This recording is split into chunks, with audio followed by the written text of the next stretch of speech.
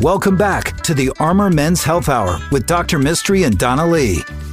Hello and welcome to the Armor Men's Health Hour. I'm Dr. Mystery, your host, here as always with my incredibly knowledgeable of words and smarter, the smarterest of the two of us. The smartest doctor in the room. That's me. I'm Donna Lee. My office manager, I'm Dr. Mystery. I'm a board-certified urologist. This show is brought to you by NAU Urology Specialists, the urology practice that we started in 2007. It has been a minute. And NAU stands for North Austin Urology, and Dr. Mystery is his real name. It is not a fake name. It's Mistry when you go Google it. It is not a mix-up either, and I want to tell you about a funny mix-up. This, in recent memory, a drug company accidentally combined or switched sildenafil, which is the generic Viagra, with trazodone, which is a sleeping pill. Uh-oh. And so they had to recall it. Really? They sure did. That's a real story? This is a real story. Oh. And so you had a bunch of horny, sleepy men? They were horny and sleepy and went to bed. Right? Oh, man. Could Lucky you imagine? wives, all right.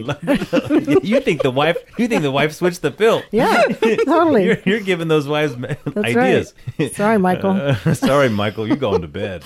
Sleepy time. But can I tell you an interesting side effect of trazodone, which, although people made fun of the story for that reason, right? One of the side effects of trazodone is in a certain subsect of people, it can cause priapism. Uh-oh. Where in the middle of the night, these guys will wake up with an erection that will not go down.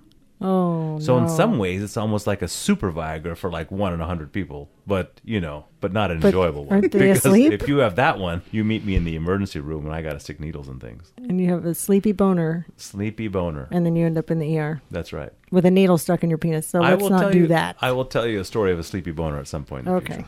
Good idea. From my days at the VA. How do people get a hold of us, and how do they make an appointment? Tell us about our office. You can call us with your sleepy boner stories at 512-238-0762. Our email address is armormenshealth@gmail.com, where you can ask any embarrassing or not embarrassing questions you want, and we will answer them anonymously. And if you mention a t-shirt, I will send it to you. Our website's armormenshealth.com, and we are all over the place: Round Rock, North Austin, South Austin, and Dripping Springs. And our podcasts are award-winning. They are incredible, and they're free wherever you listen to podcasts. So we talk a lot about men on this show. And we've had a lot of women reach out. But our top podcast downloads are always about women's topics. Hint, I think that we should have a women's health show and just talk about a couple of men's things, and those will be downloaded. Well, in those segments, we call them That's What She Said. That's what she said. So we have a That's What She Said happening today. That's what she said today. With Dr. Lipe. And Dr. Lipe, Dr. Kendall Lipe, has a doctorate in physical therapy. Physical therapy? Therapy. I think I pronounce it like I read it. Therapy. She is one of our newest additions to our practice. She joins Dr. Angela Treadway, our other physical therapist who's been with us for over a decade, and really helps us be able to provide what I think is that comprehensive care. We have discussed where physical therapy plays a role in a number of different men's health topics, like pelvic pain, erectile dysfunction, testicular pain. And I thought we'd talk today with Kendall about where physical therapy plays a role in women. So thank you for joining us today, Kendall. Of course, I'm glad to be here. So I think that most people, if they were to understand what you did as a profession, would think that you see a majority of women. Was that right? Definitely. And I would say that's true for the majority of pelvic floor PTs. Now, in a urology practice, that's different, though, because, a lot of our patients are men, and we're really trying to seek out additional ways for them to get treated. But in women, in general, what do women generally see a pelvic floor physical therapist for? I think the most stereotypical reason women come see us is pre-postpartum issues, particularly postpartum, but some prepartum as well. So a lot of women have problems with pain with sex or incontinence after having kids, or they'll have some tearing and scar tissue, whether it's at the C-section or an episiotomy. So those are some of the big ones that we see, most common patients. That's fascinating. So it wouldn't have really occurred to me that young women who just gave birth, that's what we're talking about, are going to to be one of the most common things that you've trained on or patients that you're going to see, because we don't see a lot of women, in our practice that just gave birth. So a lot of those people are coming, to pelvic floor physical therapists in an outside practice. Yeah. Did you know in Europe, actually, a lot of countries in Europe, it's a commonplace for them. They're like, oh, I had a baby. I'm going to go see the pelvic floor PT now, which I think is awesome. And they know over there it's not normal for women. Women wrong. don't have to leak after you have a baby. I mean, it is normal, but it's also very treatable and should be treated. The one area that I thought was very valuable was the SI joint pain, the sacroiliac joint pain that would occur prior to giving birth. My own wife had that, and a lot of people have it. And then after physical therapy and wearing a belt, an SI belt, it really helped a lot of those people not have that pain. Definitely. Maybe because your wife had 6 children. So men, if your pregnant wife if her back is hurting, Get her a belt. just get her a belt. And some flowers. Hey now. Taking away my patience here. There's no reason to hurt your thumbs with all those massaging. That's right. Send them to Kendall with the belt. With the belt. Just get a belt. All right, so in our practice, we're going to see a lot of women with urinary incontinence and pelvic floor prolapse.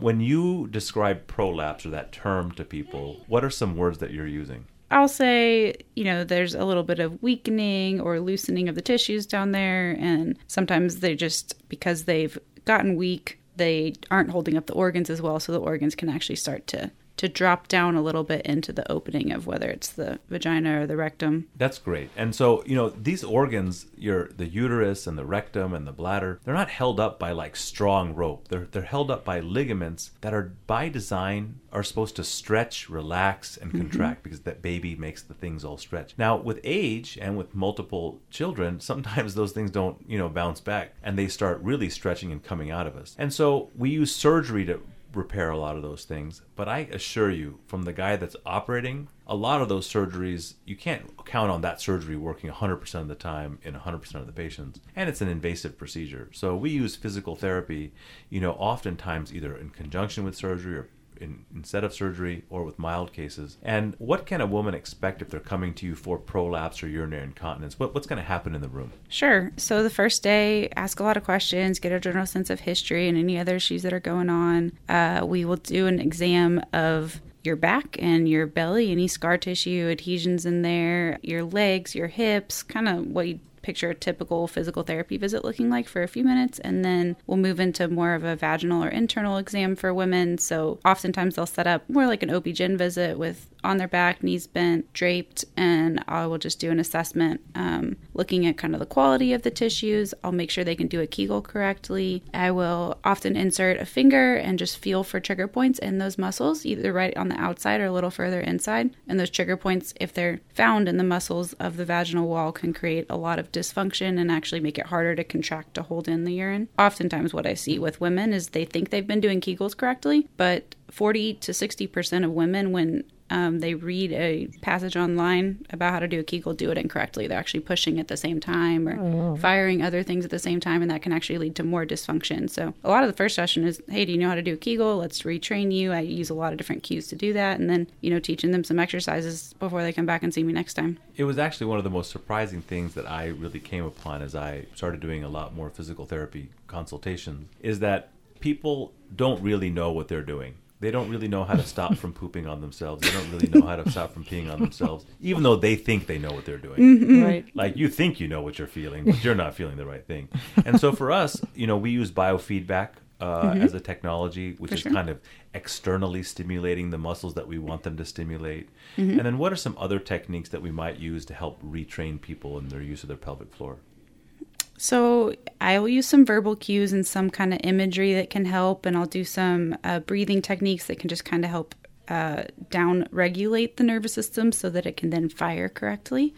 The biofeedback, there's kind of two different ways to do that. You can use these probes both internally and externally, and there's actually a readout onto a machine. So when you're doing a Kegel, the patient can watch a little readout on the machine go up and down depending on how hard they're contracting, if they can hold it. And then also if they can fully relax the pelvic floor, because oftentimes that's the problem, is people are just sitting there holding it the whole time at like 50% contraction. And it's really only supposed to have, 10% contraction at most of the day. So we'll use that. And then you can actually put a gentle electric pulse into the muscles that can help the patients define them if they just haven't used them correctly in a long time. That's great. Sounds exhausting. In addition to that, we have been physically using anyway.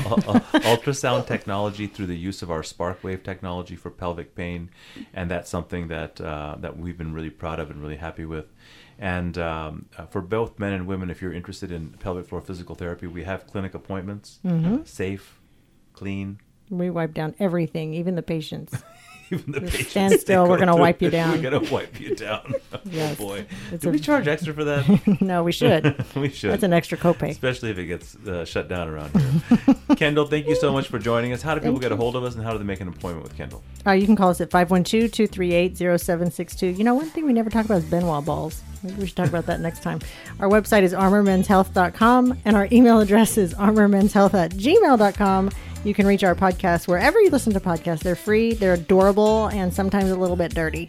Thanks, Dr. Lipe. We appreciate it. Thanks, Kendall. Thanks, guys. Dr. Mystery wants to hear from you. Email questions to armormenshealth@gmail.com. We'll be right back with the Armor Men's Health Hour.